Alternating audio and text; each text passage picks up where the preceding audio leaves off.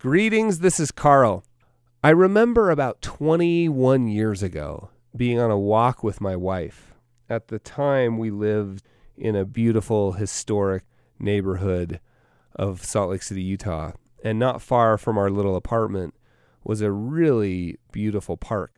We were just recently married. We were talking about the future, and we were all optimistic and excited about things. And I remember saying to her, gosh, if I could ever just make X, and I don't remember the exact number, but if I could ever just make X, then we'd be set. Now, I feel a little sheepish even admitting this out loud, except that I realize that I've been doing it ever since as well.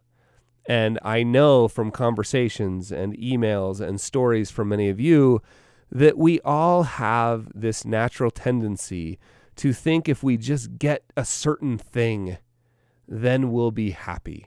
If I just get out of college, right? If I can just become a doctor, if I can just buy that boat or that new car or get that promotion.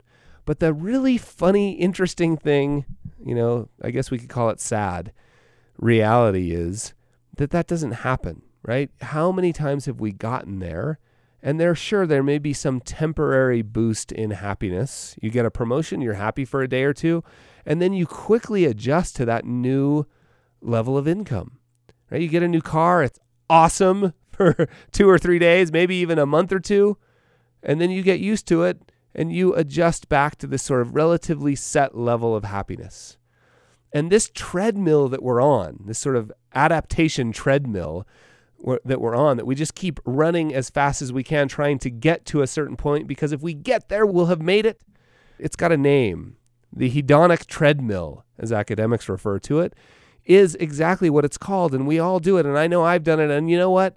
I've realized that it's maybe a treadmill is the appropriate name because I'm tired, right? Tired of running and chasing that thing that will bring us all happiness.